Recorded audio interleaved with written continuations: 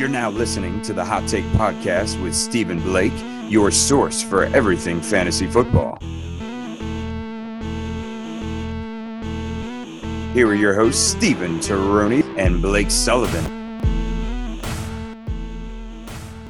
Welcome in. This is the Hot Take Podcast, and we are back for another episode. I am excited today to talk about Week 11. Oh my goodness, we are here at Week 11. I can't believe it. It's been a while since we've actually recorded a podcast. We've been doing the live shows on Twitter. You've been following on Full-Time Fantasy. But this time we want to give you something that you can listen to throughout the week and going up to Week 11. So we have a special guest on the show today, Adam Stark of Everyday Fantasy Football. What is up, Adam? What's going on, Steven? I'm just happy to be here, getting ready to talk some football right before this Thursday night matchup. So let's do this, man. Yeah, we got some news to get into. We're going to talk about some of the more compelling matchups this week. And then, of course, we're going to talk about a couple skill positions that we're high on this week that maybe the consensus isn't as high on. But first, yeah, you and I met at the Midwest Fantasy Football Expo. That was a good time. It was a pleasure drafting with you in the charity draft. How is your league doing, or your team in your league doing for the FF Statistics charity draft? I'm doing pretty good right now. I'm in fourth. I'm doing a lot better than I was. To start out, I think I started out 2-4. I was. Now I'm 6-4. Or maybe not 2-4, but something like that. I've won at least, 4 or 5 out of the last 6. But anyways, it was a real rough start because one of my big picks was Cam Newton, and I tried to go with the Cam Newton Christian McCaffrey stack. Thankfully, Christian McCaffrey is playing he's scoring enough points to make up for Cam Newton's absence. So it hasn't been that bad, and McCaffrey's really, really saved me. But I've had guys like I had AJ Green, who I've still got stashed, who at this point I think I'm just going to cut him if I see at like a semi-juicy pickup or someone who I semi-like. But AJ Green, he's really been killing me. But the one that's really been helping me out was I got Julian Edelman, and I think the late 6th round. And this was right when Josh Gordon was cleared to play for Week 1, and all the hype was going around him. And I think Josh Gordon was even taken in the 5th round or something. And so to get Edelman that late, that was huge. So I'm doing pretty good. I'm 4th place. How about you? How are you doing, Steven? I am 6-4 also. I started off 4-1 or 5-1 in that league, and I've dropped a few. I won the last one, but it's interesting. That league is kind of interesting. You got the inflated points for tight end. So Austin Hooper was a huge pick for me. But I started off with the Zeke and Deshaun Watson back-to-back picks, which has really just helped anything else. Any other boneheaded moves I've made, those two have just helped me get through, kind of like your Christian McCaffrey. And, that exactly just tells you the story of Christian McCaffrey's season, because he's good enough to make up for what we thought, or what I thought, was a top 5 quarterback in Cam Newton this year. Yeah, Cam Newton same here, man. Yeah, Cam Newton was my 5 overall going into this season. And it actually ruined one of my leagues, because I'm on the board and my whole plan was to get Lamar Jackson. I mean, I drafted Patrick Mahomes last year. I was like, let's keep this ball rolling. Let me get Lamar Jackson in the 11th round, and he'll be my boom pick this year, or it might not work out as much. We'll see, but I think that he could do it. I think he has that Patrick Mahomes-esque aura around him. But on the clock, it was Cam Newton. He was still there in the 11th round, and I'm thinking, well, I can't pass up my quarterback 5 in the 11th round. I got to get Cam Newton. So the rest is history with that. I mean, that's just how fantasy football goes, man.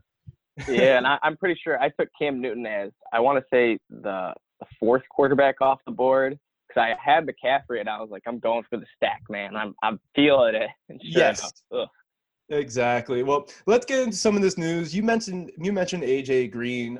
John Ross is back from IR. Now, I was very excited about this initially, but it turns out I do not think he's eligible to play until December 8th. So at this point in the season, he isn't really worth the ad that I initially thought he was. If you're in a deep league, like a 16-team league, I think it is justifiable.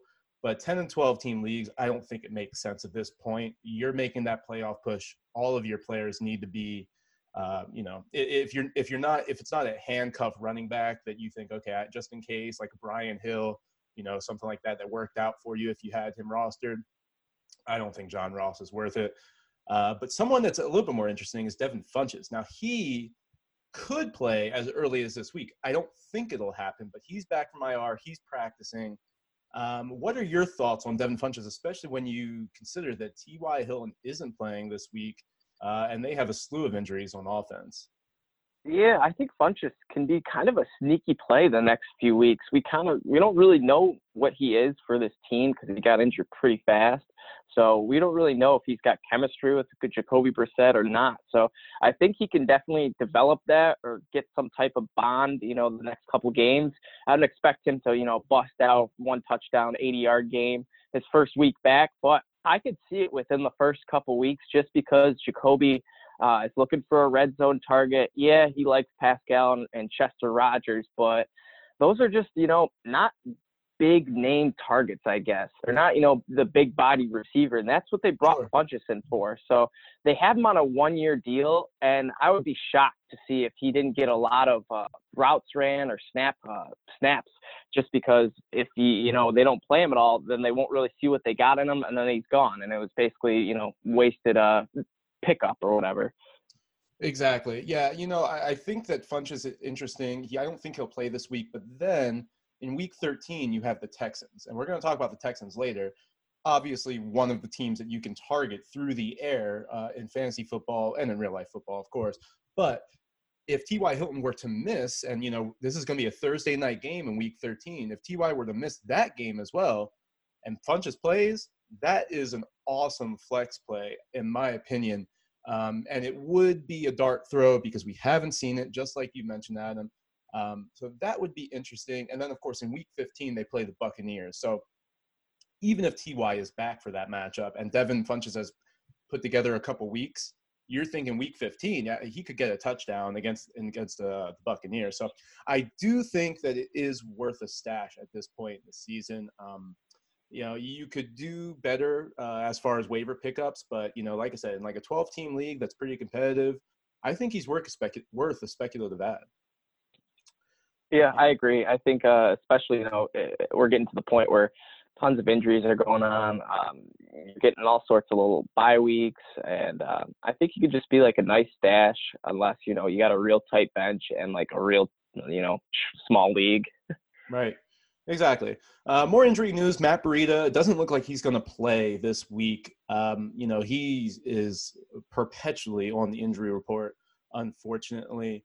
We're going to get into that matchup a little bit later and talk about what that means for the 49ers against the Cardinals this week. Also, Emmanuel Sanders did not practice. He's listed as day-to-day.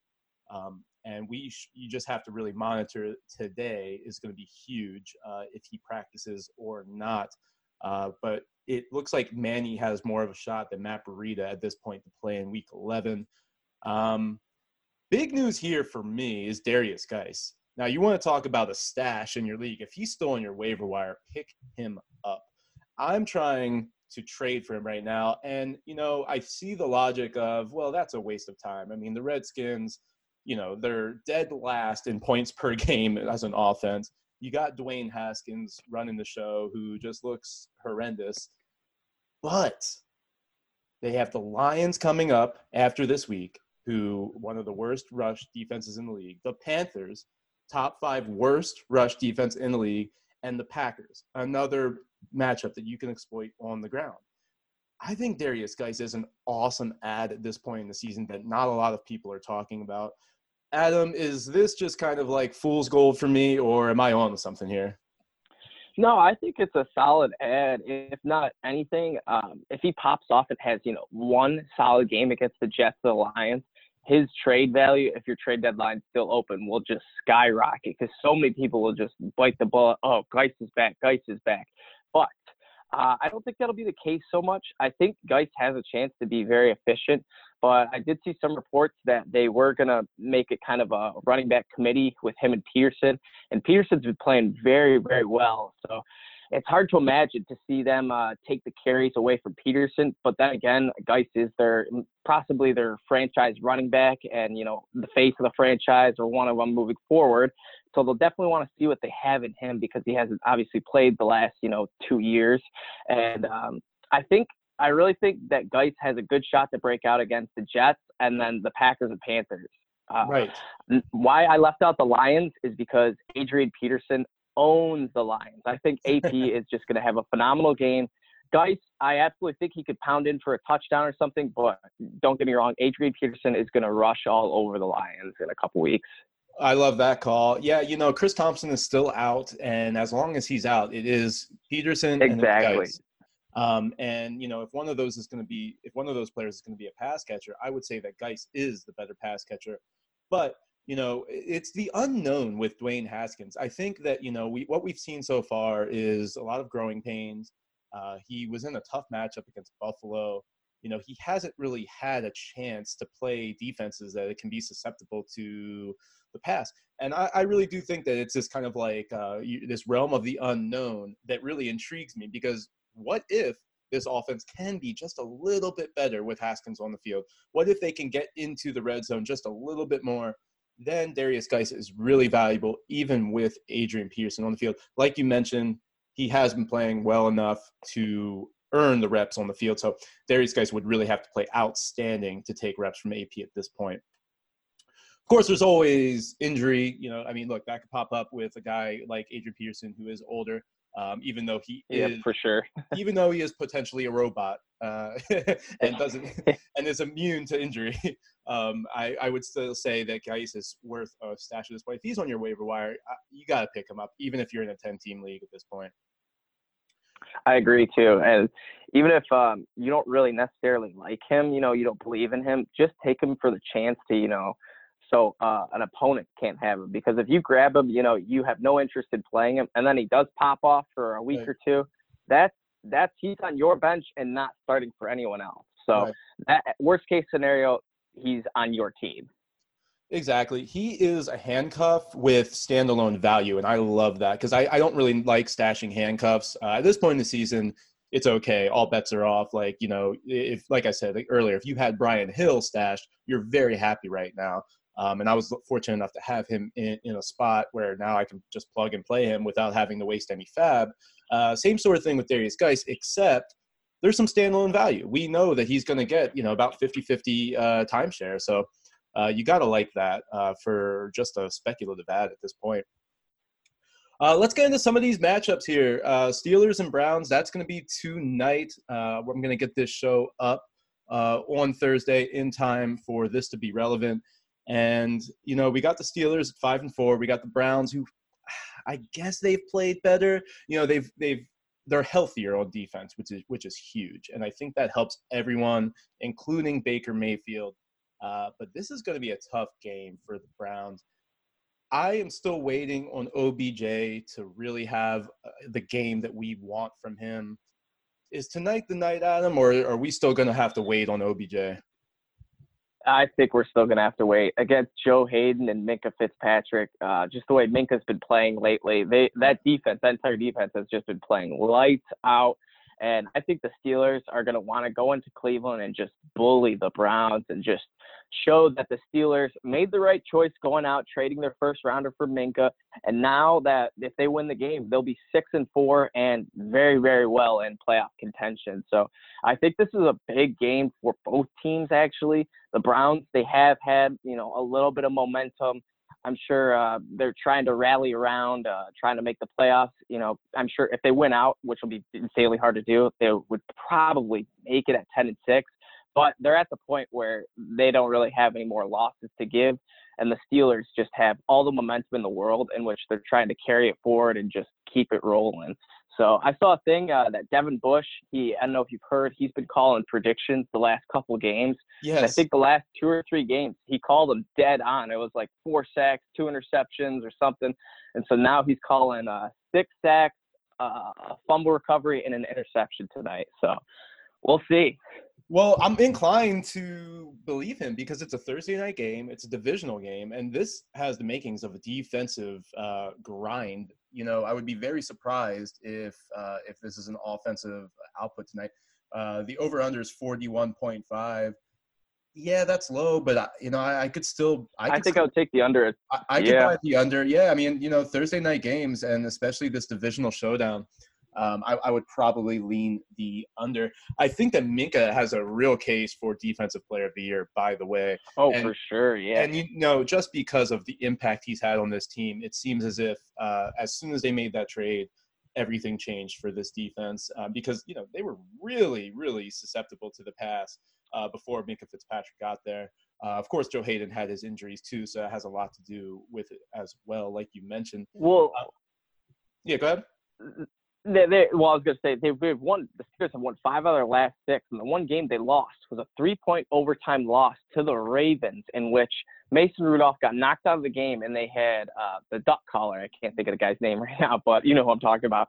Yes. And so, anyways, they go into overtime, and in what looked like the Steelers had an amazing shot to win this game because they forced a 3-and-out or a turnover, something for the Ravens. And all the Steelers had to do was kick a field goal. But as we know, Juju Smith-Schuster fumbled the ball, and then the Ravens ended up kicking that game-winning field goal. But the Steelers 100% could have won that game had Juju not fumbled or just, a couple other things gone their way. So the Steelers, they're looking really good. And if you look at their first 3 games, they played the Patriots, the Seahawks, and the 49ers. Those are debatably the 3 toughest teams in the NFL right now. Right. So it's not their schedule. If you look at it, I mean, yeah, they haven't really beat any, top-tier teams. I guess you could say the Rams and maybe the Colts, but, they had Brissett out. But, yeah, I think the Steelers are more on that, better team side than, the bad team side, I guess. And I think they're really starting to look good with a easy schedule ahead of them. They got the Browns, Bengals, and then the Browns again. So, yeah, this is another thing to know. They're facing the Browns 2 times in the next 3 weeks. So this game is even bigger for that purpose. Devlin Hodges was the name you were thinking of. Yeah, there he is. Devlin Hodges. There he is. So if you had to flex one this week, would it be Deontay Johnson or would it be James Washington? I think I'm going to have to go with Deontay. He's a Toledo man and, kind of Michigan. But so I think Deontay, he's gotten a little bit more chemistry with Mason Rudolph, despite Rudolph, having the OK State background with James Washington. Right. I think Deontay has, looked a little bit better and it's just, felt better for the play scheme and just Mason Rudolph himself. So I think they have a little bit more chemistry. It might be like, internal chemistry, not, something that they express on the field as where, James Washington and Mason Rudolph are talking and dapping each other up in the locker room. And then come game time, Rudolph's locked in. He's looking for the best, the sharpest guys. And I think that's Deontay Johnson right now. I think he's looking the best. Yeah, the last 2 games we've really seen Washington improve, though. I would say 4 for 69. And then last week, 7 targets, 6 receptions, 90 yards, and then the 1 touchdown. Deontay is certainly in snap count beating James Washington every week. But we finally saw James Washington on the field for 50% of snaps. I do see James Washington kind of being that big play guy. So I probably would go James Washington where, Deontay has definitely hurt you. But he's been super solid other than 2 weeks ago where he laid, he had 1 catch, I think. I think I would go James Washington if it was up to me, just because I do see a pattern of him getting on the field a little bit more and being utilized a little bit more. Like you mentioned, him and Rudolph do have that chemistry from back in the day. I do agree it hasn't necessarily shown up on field as much, but I think that we saw what we needed to see in the past couple weeks for him to have this buildup of being utilized a little bit more and just connecting on that big play. Because look, he has looked for James Washington in these games that Mason Rudolph has played. He's looked for him. It just hasn't happened. They haven't connected on that 50-50 ball. They haven't connected on that deep bomb. Now last week we saw it finally take place, so hopefully we'll see it again tonight. I would go James Washington if I had to pick between the two, even though I'm not crazy about either for tonight's matchup. Can you play Kareem Hunt? Look, he had 7 catches last week, and there was an actual role for him on the field. What are you thinking about Kareem Hunt? He also had a couple goal line looks that could have been touchdowns last week. Yeah, I actually like Kareem Hunt, especially in PPR. He got a couple passes last week, and I think he finished with, close to 10 points or something in PPR, which, isn't terrible for first game back. Haven't played all season long, new team, new system, knew everything. So I think Kareem Hunt actually, he could be a solid flex play moving forward. The Steelers' run defense is pretty good, though. I think they rank, their Pro Football Focus ranked their run defense grades out at 6. So the Steelers' run defense is pretty good, and I think it'll be the Nick Chubb show for the rest of the season. But I'm not going to be surprised at all when Kareem Hunt steals a couple touchdowns from Nick Chubb, because it's going to happen. It's just Kitchens is just looking so flustered right now. He's about to try anything if it'll work. So if Kareem Hunt, gets a great breakaway touchdown in which he just shows off his talent, I think, that Kitchens might give him some more looks despite Chubb being excellent this season, just because they still have Hunt for next year if they want, because he's a restricted free agent, and then they could trade him if they want. So I think they're going to want to showcase him a little bit more, especially because they're kind of out of the playoffs, I guess, and, they don't really have much to play for. So they're kind of playing for other reasons, I guess. Yeah, I'm with you on Kareem Hunt because they were putting him out wide. They were putting him in the slot. They were putting him in different positions to utilize his talent, and they were getting him and Chubb on the field together. There was a couple plays where they were both in the backfield together. So they really want to be creative. And, as much as we can get on Freddie Kitchens, and look, he has been atrocious as far as play calling and not utilizing his offensive players. But you have to love getting both of these guys involved. And, it didn't really take away much from Chubb. Chubb is still getting 20 carries. He's gotten 20 carries in the last 3 games. You really have to like that if you're a Chubb owner. And they tried so hard to get Chubb into the end zone last week against Buffalo. It just didn't happen. He had so many chances on that goal line. If you were a Chubb owner, you were really disappointed that he didn't get in. But you have to think that the regression is going to come to the mean there. One thing I do like, and you're dead on about the Steelers defense being they're actually 5th. We give up the 5th least fantasy points to running backs, but they are allowing 8 targets to the running backs and 5 receptions per game to the running back. So definitely some room for Kareem Hunt to be valuable in this game in PPR. Very sneaky play. I still think that you can consider him, especially if you're in a league where you have multiple flex positions.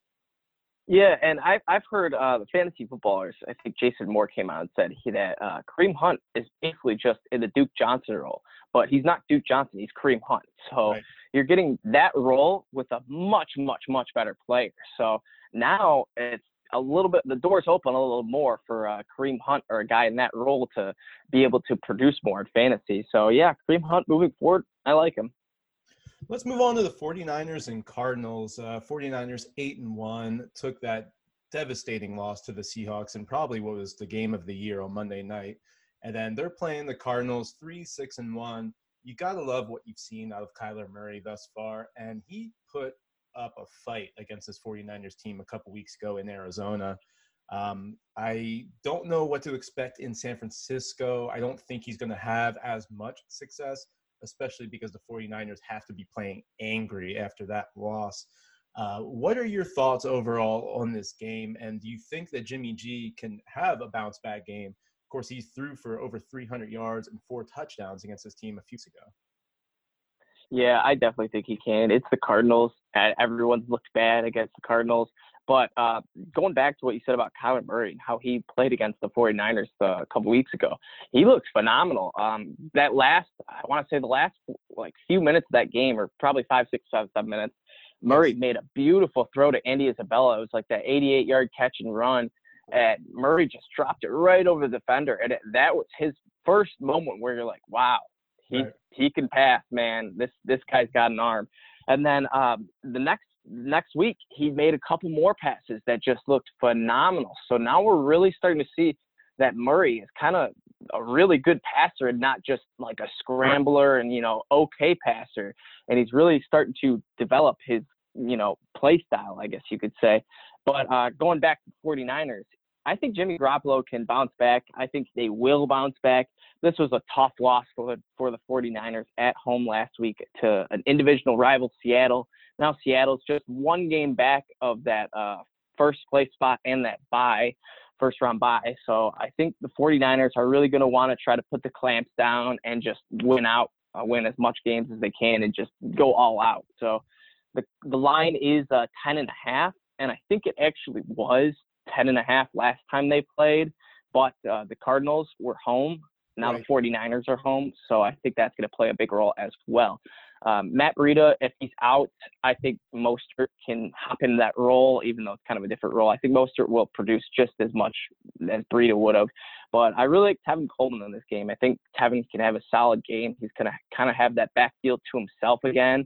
Right. This was literally the same scenario a couple weeks ago. I think Breida was banged up or something, but Tevin Coleman was the hot play, and he went out against the Cardinals and crapped the bed. So I'm going to double down with my Tevin Coleman, and I think he's going to be an excellent play this week. So we talked about Emmanuel Sanders being out earlier, and that would open up the door for Deebo Samuel. And the thing is with this 49ers team is they spread the ball around. So you cannot be sure about which one receiver will have an impact because they like to use Kendrick Bourne. Richie James gets out there sometimes. Dante Pettis gets his chances. But you have to think that Deebo Samuel is going to be the beneficiary here. 8 for 115 last week, and it was his first 100-yard game. George Kittle is also out, and I'm really liking Deebo Samuel for this matchup. Like you mentioned, the Cardinals have just been bad against the pass. So if Emmanuel Sanders doesn't play, which we still have to monitor that, I think Deebo Samuel is an awesome flex play for you this week. Yeah, I like that too. I think Deebo has really developed some chemistry with Jimmy Garoppolo the last couple weeks, and I think Garoppolo is starting to realize, hey, this is a pretty good rookie, and he can actually catch the ball. As where Kendrick, I think I would play Deebo, and just because Mostert is. We saw just because what happened against the Cardinals last time. Tevin Coleman, he didn't have such a good game. I don't think anyone really had a good running game. Going right back to that now, but I know I doubled down on Tevin, but I think that's just because the Cardinals are, historically, or not historically, but this season they've just been terrible at the run. Yeah, so Breida last game, 15 carries, 78 yards. Not terrible, but he did have a 31-yard run that really, skewed it. And then right. Tevin Coleman, 12 for 23. So Ouch. It was really weird, but I think, I don't think that's going to happen 2 times in a row, especially with the 49ers being home, coming off a loss. I think Mostert is going to get some goal line work. I wouldn't even be surprised if Jeff Wilson, punched in 2 touchdowns off of 4 carries. My name is Jeff. So, literally, man, that's what I was just thinking. So, I'm with you. I'm with you on Deebo. Yeah. I'm with you on Deebo for sure because George Kittle is out. So now you have to love the slot receiver anytime that the main tight end is out because you have to think that, Jimmy G is going to be looking over the middle. Who's he going to find? It's going to be Deebo if Emmanuel Sanders is out in this game. Even if Emmanuel Sanders plays, I still think that Deebo has some fantasy value in this matchup. Yeah, I haven't even mentioned Marquise Goodwin. He really has kind of fallen off where we thought that maybe he would be the wide receiver 1 earlier when, we saw Jimmy G last season really utilizing Marquise. Or that was 2 seasons ago, I guess, at the end of the year. Wow. But what about the Cardinal side, man? Can you play David Johnson? If you have David Johnson, should you be considering him? I was getting ready to make a joke about that when we were going to do our running back and wide receiver starts of the week. I was going to make my start of the week James Johnson. But as we know, I'm sure a lot of you guys saw that run he had against the Bucs, in which he just took the handoff, jogged about 5 steps, and then got pasted. And it was just who is this guy? This isn't – what?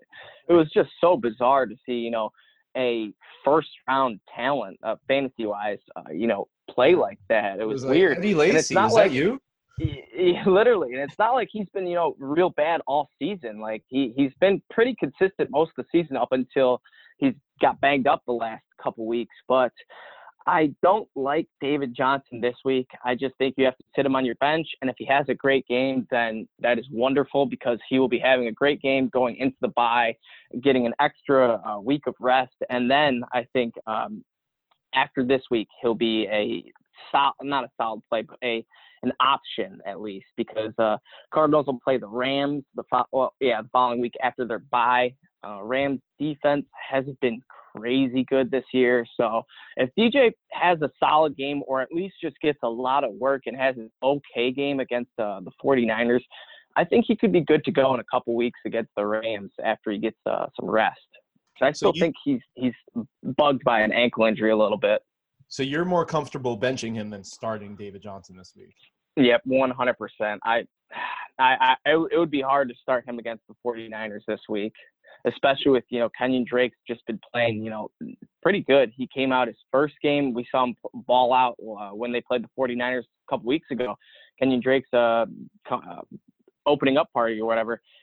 He went just crazy. So I think Kenyon Drake is going to have some momentum coming into that. And I think the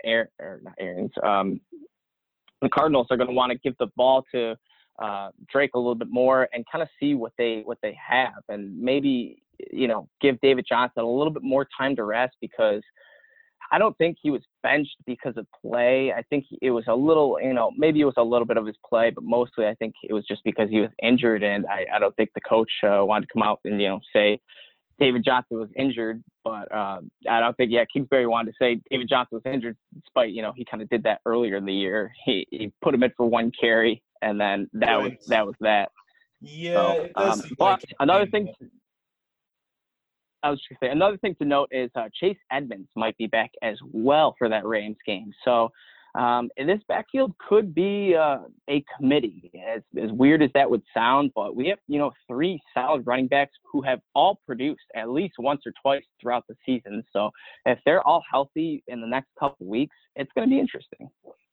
Yeah, I do think that David Johnson is banged up, and it's frustrating because we just, he's still listed as active. He's still out there getting some reps, and he probably shouldn't be, but he's out there, and as long as he's active and he's on your roster, he was your first round pick.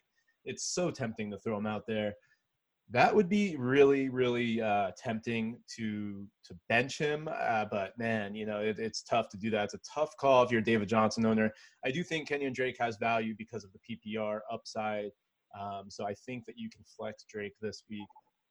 I probably, if it was my team, depending on my roster, I probably would still put David Johnson out there, even though it could be a death wish at this point. Yeah. Also, depending on roster too. If you got a guy like Eckler or someone, like a sneaky play, solid flex where you could have David Johnson would have been a flex play or even an RB2 in which you could kind of put a flex or of Austin Eckler into your RB2 and then play a wide receiver into your flex and it's PPR. Then there's ways to get around it. But I think if you have to play David Johnson, I get what you're saying, Steven. There's some times where it's just you got to start your studs. Yeah, I mean, it really just depends on your roster at this point in the season. And you really have to monitor his health, monitor the practice reps, see what's going on because, obviously, man, he just looked so bad last week. Christian Kirk, you're playing him. Larry Fitzgerald, I think I would bench him this week. He could always have a touchdown, but besides last week, he was really hurting your team being on your roster. So I would bench Larry Fitzgerald. I think you have to keep playing Christian Kirk and ride that wave, even though it's not the best matchup. Moving forward to the Bucks and Saints, obviously Michael Thomas is such a smash play this week. You have to be thanking yourself for drafting him, especially at this point in the season when they got the Tampa Bay Buccaneers. Michael Thomas is on pace for an historical season in terms of receptions, which would blow Marvin Harrison's record out of the water. I think he's on pace for 155 receptions, something like that at this point in the season. So unbelievable. I think he's at, I want to say 80 or 86 right now. I can't remember the number, but I saw a stat. It was most catches without a drop, and it was Michael Thomas was at either 80 or 86. I can't remember if it was a 0 or a 6, but anyways, Michael Thomas was way up there, and then the number 2 guy was Chris Godwin with 60. So it just goes to show the gap between 1 and 2. Michael Thomas has 20 or more catches than the next guy who hasn't had a drop. So let's talk about the other receivers for the Saints, because they haven't been necessarily relevant, but against the Bucs, I think that all plays are viable.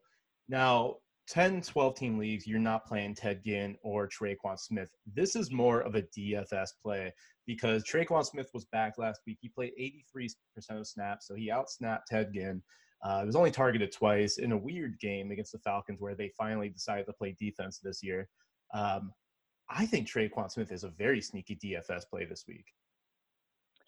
Especially against Tampa, too. They just released Vernon Hargreaves, so there might be, some drama, or not drama, but, just some commotion going on with that secondary and that defense. They've just been looking terrible all year. The Bucs have been the team, you want to pick on. They've lost 4 of their last 5. They beat the Cardinals last week, but it's Cardinals, so I think, I like Ted Ginn a little bit more this week. I think Ted Ginn is, I just have a weird feeling he's going to get just a deep touchdown. I don't know why. My gut's just telling me that, though. So I'm going to lock that in as a Ted Ginn touchdown this week. Okay. I like that. I really do. Alvin Kamara, the Bucs have actually been pretty good against the run this year, but Alvin Kamara is matchup proof, especially with PPR upside. You have to love Alvin Kamara this week. You're starting him, of course. Never bench Alvin Kamara. Latavius Murray, move on from that. If he gets a touchdown and he just pummels into the end zone, so be it. But I'm not starting Latavius Murray. I would say that go back to DFS, Kamara might be lower owned than usual, just because he, 2 weeks ago, I think he didn't play, right? I mean, and then last week it wasn't a great game. This week, I would certainly play Alvin Kamara in DFS in a situation where he might be lower owned. It's a favorable matchup for the Saints, so I would definitely play Kamara in DFS. Yeah, I think he could be a solid play too, because a lot of people are going to be afraid of this Bucs run defense, and they've been very, very good throughout the season. They last time they played the Saints, they only held Kamara to 16 and 62 with he also had 6 catches for 42 yards. So his rushing wasn't there, but if his pass game, his receptions are still there, and all he really needed was just 1 touchdown, and then he has a phenomenal game. So I think that this game flies under the radar, where he had 22 touches and 104 yards, but no touchdown. And as Alvin Kamara, you're thinking now I want 17, 20 points. So a 10-point, 12-point game or whatever isn't that good for Kamara, but I like him. If he could have just got 1 touchdown, where all the touchdowns were just passing touchdowns, but we know Kamara is great in the receiving backfield, so he could easily get a reception for a touchdown, which the Bucs have been not susceptible to passing reception touchdowns from running backs, but they do let up some passes to the running backs. So I think Kamara is an excellent play. I do like that call, Steve. Yeah, so they are allowing almost 7 targets to the running back and over 4 catches to the running back per game are the Buccaneers. But, of course, like we said, Kamara is just different, and Kamara is going to be used. They funnel the targets to Thomas and to Kamara in the passing game. That's why none of these other receivers are necessarily relevant on a week-to-week basis. But I do think that this week one of those guys is going to be relevant, either Ginn or Smith, as far as a dart throw. So, if you're in a deeper league, you could play those guys. Let's look at the Bucs side of the ball. Marshawn Lattimore doesn't look like he's going to play. And you're starting Mike Evans, you're starting Chris Godwin, no matter what. But I think this is a reason that you can think about starting Jameis Winston comfortably with Marshawn Lattimore missing action. Last in New Orleans, he only had 200 yards, which was the only game he's had less than 300 yards since week 3. So any other game he's put up over 300 yards. But in that game, he had 2 touchdowns. I think Jameis Winston could be in for a big game, especially as we've noted, you can't really run the ball. You can run the ball on the Saints. I'm thinking on the other side. But Ronald Jones and Peyton Barber both haven't been great on the ground. We actually saw Ronald Jones being utilized in the passing game, which was so surprising to see. But what do you think about Jameis Winston this week? Yeah, I like Winston. I think he could be a solid play. And against New Orleans, you might be thinking, oh, New Orleans is great defense. But they've let up some high-scoring games to, some quarterbacks that can throw the ball. Last time they played the Bucs, we saw Jameis and Godwin connect for 2 touchdowns. So I think Mike Evans could have a bigger game, especially if Lattimore is out. I think it'll just be a field day if Lattimore's out for both Evans and Godwin. But I think Jameis, he could be a great start. He's looked pretty good the last probably like 3-4 weeks in fantasy terms. Yeah, he's been throwing your 2 interceptions, getting your turnovers. But if he could just limit that, then he goes from like a 17 to like 20 point ceiling to a 22 to 25 point ceiling. So Jameis Winston, I think he can get it done. The Saints, they are home, so I think the Bucs will have a little bit of an advantage there. But the Saints are favored by 5.5, so it should be a high-scoring game. The over/under is set at 49.5, so I think Jameis is going to get it in the end zone. But I will say this Bucs backfield has been really annoying. We've seen, Peyton Barber. Last week we saw Peyton Barber and Ronald Jones get 2 touchdowns, and if those were passing touchdowns, then Jameis has a phenomenal week. But he only finished with 1 touchdown and 2 interceptions, had the passing yards again, 358 pass yards, but those 2 rushing touchdowns went to Peyton Barber and or not rushing. I think Ronald Jones had a receiving touchdown maybe. Right. But anyways. No, I think it was a rushing touchdown. It's just been a mess. It was a rushing touchdown. It was. Yeah, I can remember. So, anyways, but that backfield it's been real suspect. And, I have been one to advocate to stay away from them just because it's someone different each week. You get Arians saying, oh, Ronald Jones has looked a lot better, and then Peyton Barber gets the more touches in the next week, and it goes back and forth all the time. So would I be surprised if Peyton Barber and Ronald Jones scored? No, but I don't think that'll be the case this week. I think it'll be a little bit more Jameis. Yeah, I'm with you on that, and we were talking about the Bucs being a great run defense. Well, the Saints are actually right behind them. So I was right in saying that, Ronald Jones and the Tampa Bay Buccaneers are going to have some trouble because the Saints are only allowing 67 rushing yards per game this season, only 11 fantasy points per game to the running backs. So, this might be more of a shootout than we think. This could be the makings of a classic Buccaneers Saints game where it is that shootout. To note, Jameis Winston has thrown for at least 300 yards in 6 of his last 7 games. The one game was at New Orleans for the 204 yards. Of course, no Marshawn Lattimore this week, most likely. Would you play Jameis Winston or would you play Josh Allen at Miami this week? Ooh, that is tough. Don't mean to put you on the spot. I know that's a tough one. No, yeah, that's I like that question though.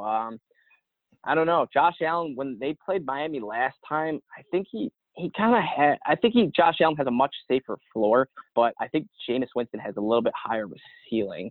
As weird as that sounds.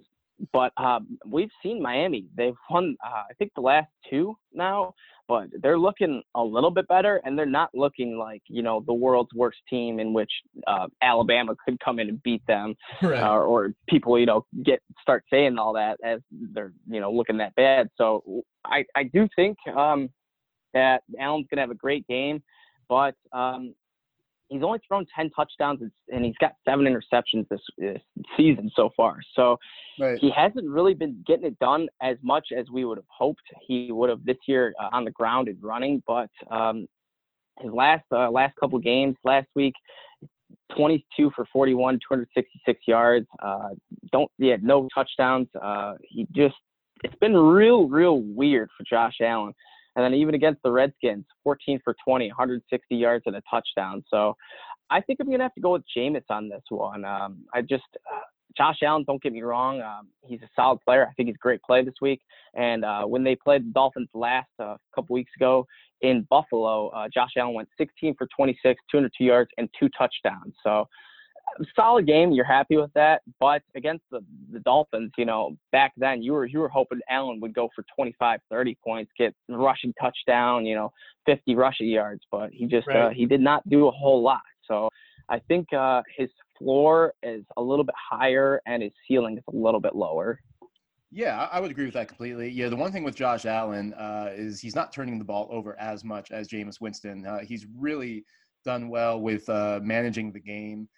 In his last 4 games, he only has 1 turnover, and that was a fumble.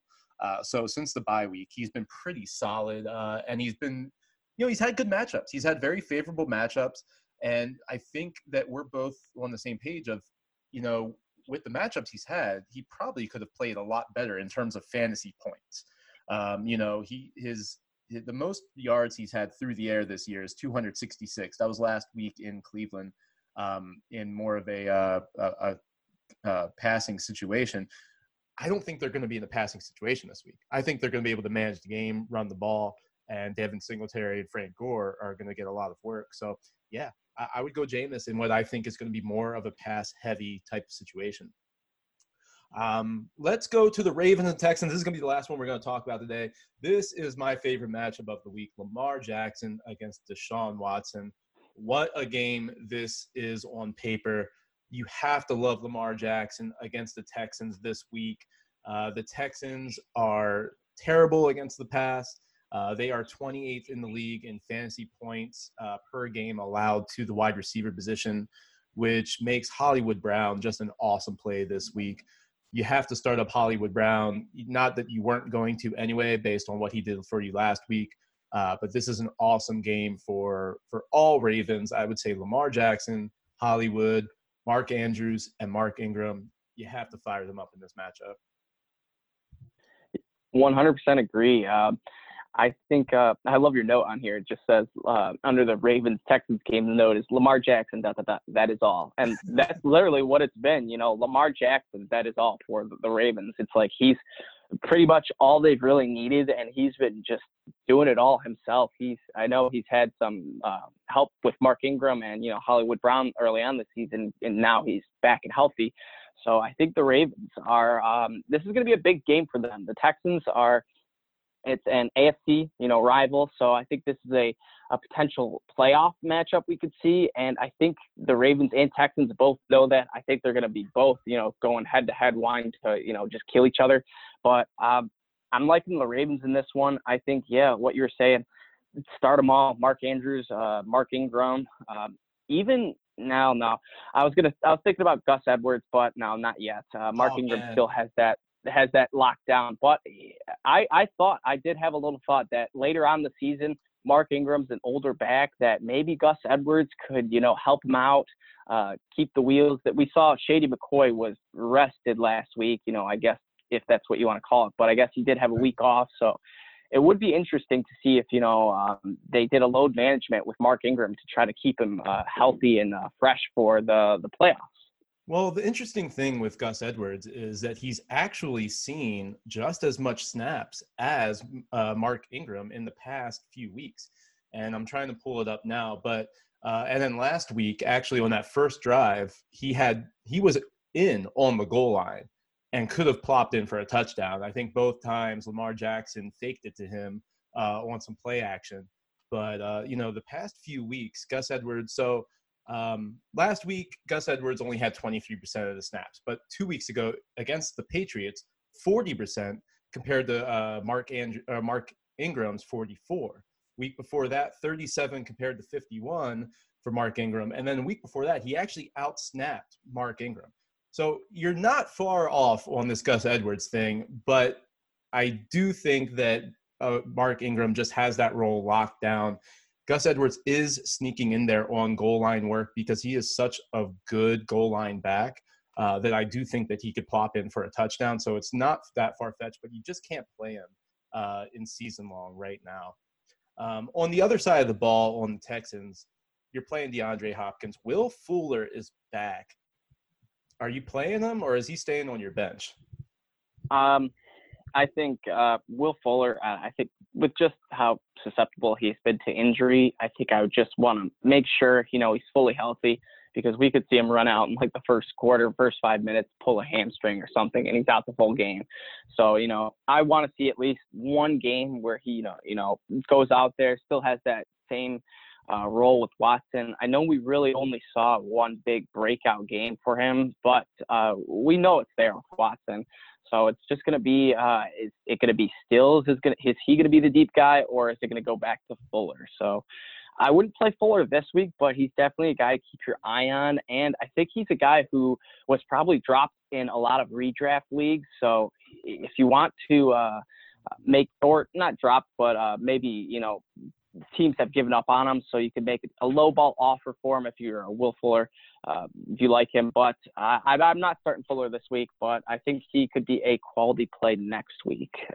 That's a good call. I mean, it's not the best matchup for you. If it was like Miami, yeah, you're probably playing him. But, not this week, especially like you said, because he's been so banged up. He could go out there, run a post, and then he's sidelined for the rest of the day because he tweaked his hamstring. That is a realistic outcome for Will Fuller just about every week, unfortunately. But then again, so is like a 30-point week for Will Fuller. So he is so unpredictable, really tough to say. One person who, from the Texans, who I really like is actually Darren Fells. And the past 2 games, he's had 3 touchdowns. He is the main target for Watson in the end zone besides DeAndre Hopkins. He's looking for Fells now, and a few weeks ago against Kansas City, 6 for 69 with no touchdowns. The past 2 weeks, 3 touchdowns. So he's really stepping away from Jordan Akins as far as the number 1 tight end, even though the Texans do like to use 2 tight ends often. I think that Darren Fells, with the landscape of tight ends the way it is, he could be a nice plug and play for you this week. If you were playing like Jonnu Smith, who's going to be on a bye, if you had Evan Engram, I think that Darren Fells, you could do a lot worse. Yeah, I agree on that. Fells has kind of also come out of nowhere. And I know we saw Akins was kind of getting that same role too. But the last probably 4 or 5 weeks, we've really seen Akins phased out, and it's Fells that's really taken over this tight end role and this red zone tight end role. Right. Let's move on. Let's talk about one running back right now that is like a start of the week. He's a must-start guy, and the consensus might not be as high on him this week. I'll let you start us off, Adam. Yeah, so I mentioned him earlier, and I'm pretty sure everyone's probably already going to have this guy in your lineup, but this is just some extra emphasis on it, and that's James Conner. And if I'm advocating for James Conner, that is great, because I've been a James Conner hater all season long, but he has started to come around. He has a really juicy schedule the next few games. They're playing the Browns tonight, and the Browns have, I want to say, the second worst run defense. The Browns are graded by Pro Football Focus. They have the second worst run defense, and that is worse than the Dolphins and the Bengals and my hometown Lions, who have just been atrocious. So only the Chiefs are worse than them, and that will allude to your running back pick a little bit later. But, yeah, James Conner, I think he's going to be a smash play against the Browns tonight. I don't think that injury is going to get in the way at all. I think he's just going to look 100% normal. But if you want a sneaky play, I think Jalen Samuels could maybe get in there and, maybe have some sort of weird role. I know we saw a lot of jet passes. I forget what game it was, but it was a few weeks ago when Devlin Hodges was still playing. They ran a lot of, they got all sorts of creative with Jalen Samuels. So I think he still maybe can get in there. If you need a flex play, I think Samuels, despite Conner being back and healthy, I think Samuels can be a solid flex play. But I love Conner this week, and I think he's going to be a great play for DFS. And coming back off an injury, I think he should be at a reasonable price. I haven't looked at anything, but I think he should be a reasonable price. That's fantastic. Yeah, anytime that someone's coming off of an injury, he's probably going to be lower owned in DFS. And this is just a good opportunity for James Conner because of that, or to play James Conner anyway. If you're in season long, like you mentioned, you're not benching James Conner, but you have to feel good about him this week, and like I do believe that he's going to get the lion's share of the work.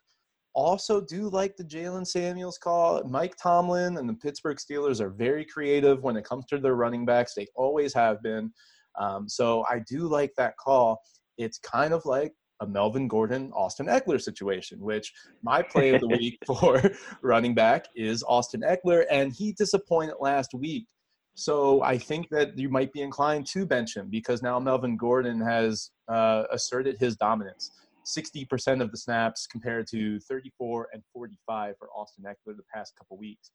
Now, in that 34% snap share against the Packers, he actually did pretty well for you.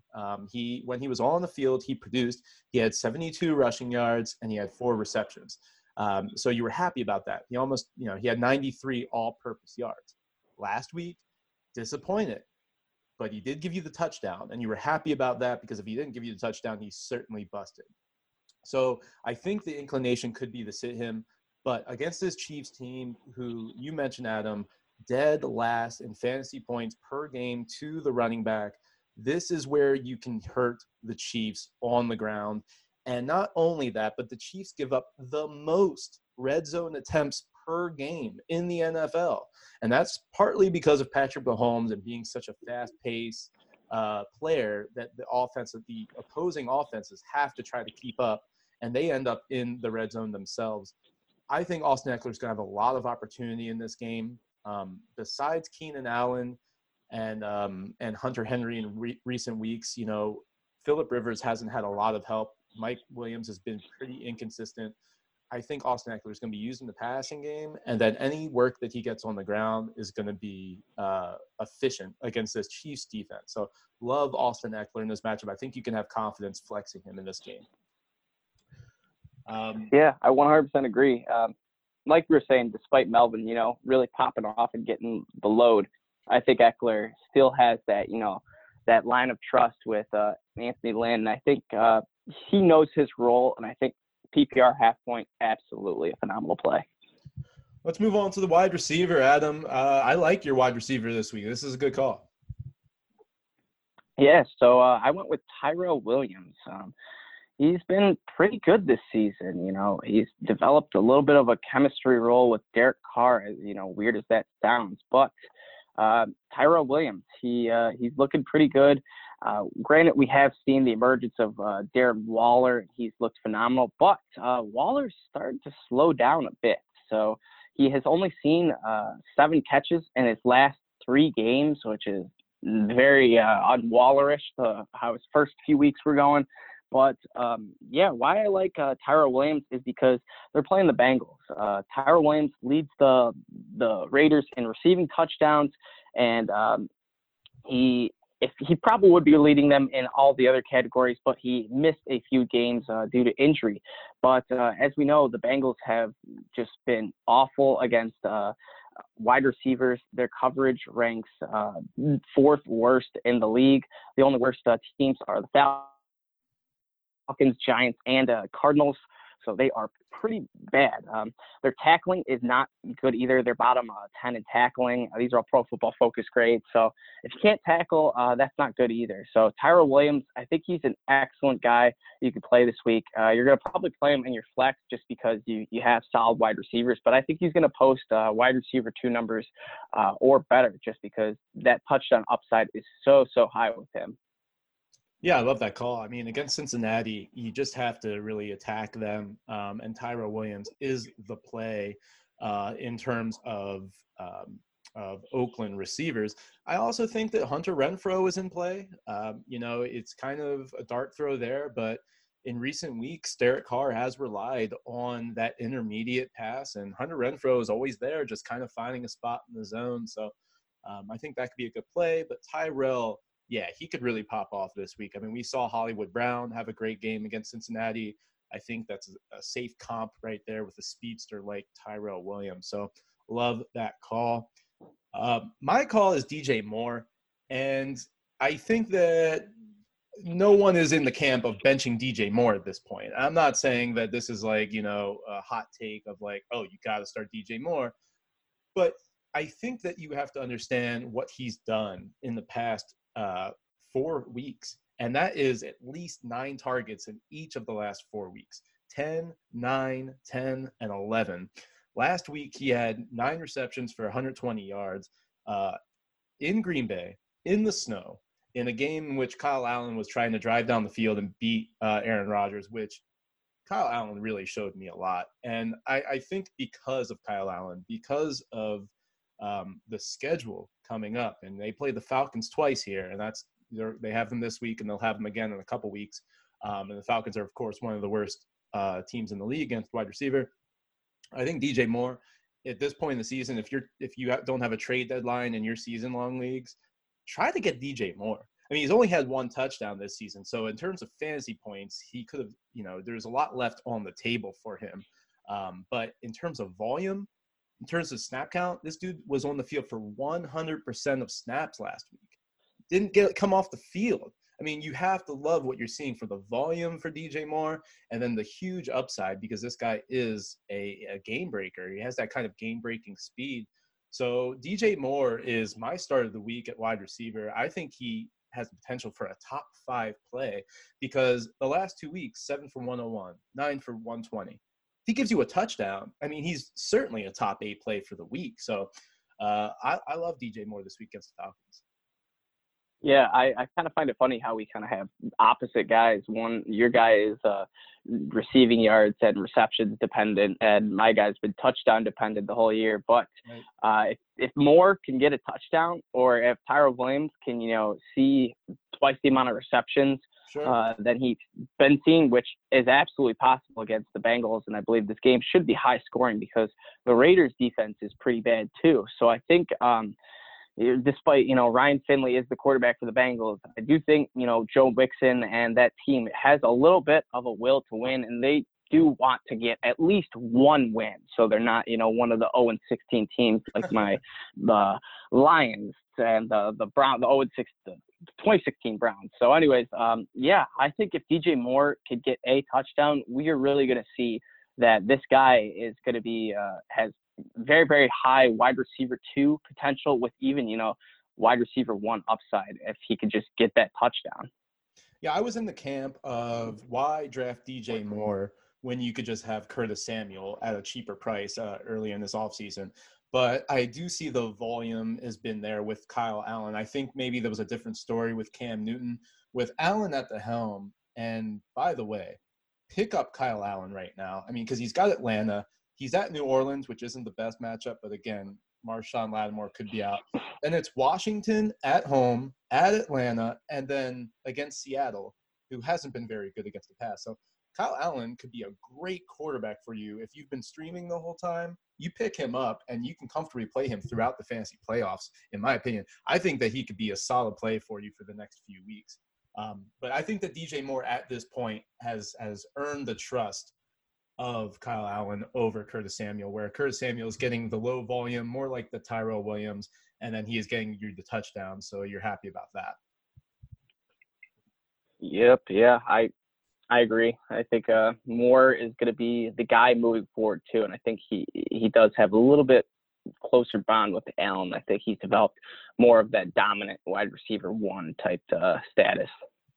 Yeah, what a find in Dynasty if you're able to pick up Kyle Allen, because it looks like Cam Newton is out the door after this year, and Kyle Allen could be, leading this Carolina team for years to come with DJ Moore and one of the best running backs in the league, and Christian McCaffrey. Unbelievable what has happened this year in terms of just like the fluctuation at the quarterback position. Exactly. Yep. All right. This has been the Hot Take Podcast. Thank you for listening. Adam Stark of Everyday Fantasy Football. Please tell everybody where they can find you on Twitter and what you have coming up for them as we wrap up the NFL season. Yeah, so basically I'm just on Twitter right now, Everyday FFB. I just wrapped up a signed DeAndre Hopkins jersey giveaway, but I'll be doing another signed jersey giveaway in the next couple weeks. So you'll definitely want to follow me and stay tuned for that. Once the off season hits, I will be getting a YouTube page and hopefully running my own Everyday FFB podcast, the Everyday Fantasy Football Podcast with Adam Stark, me. So that's the dream there, is to get a YouTube channel and a podcast. So once all that is up and running, those are the final goals for me. So once I have that up and running, made my handles and names or whatever, then I'll post all that information on Twitter. It'll be in my Twitter bio. And so you guys will just definitely check me out on Twitter right now. That's about all I've got going, but big plans for the future. Fantastic. Yeah, no, great follow on Twitter. And, I just participated in the poll, best cheeseburger out there. And I had to go with In-N-Out just because of the value. I mean, you're not going to get a better burger for the price at In-N-Out. So I had to go. Yep, yeah, 100% agree. The thing I don't understand about In-N-Out is their burgers are so good, but their French fries are just, I don't understand. They're so just not good. Yeah, there's literally no potato in there. I don't know what they're doing over there. It's like you bought a bag of hot fries or something. Like I don't understand what's happening with. But that's why you have to do it animal style and just get the Thousand Island dressing, the onions, and the cheese on top. Oh man, making me hungry over here, Adam. Yeah, you're telling me. All right. Yeah. We are the Hot Take Podcast. Blake Sullivan should be back next week. You can follow him at Blake Sullivan FF. Follow me at FF Professor ST3. And of course, my rankings every week on fanball.com. Thanks for listening to the Hot Take Podcast.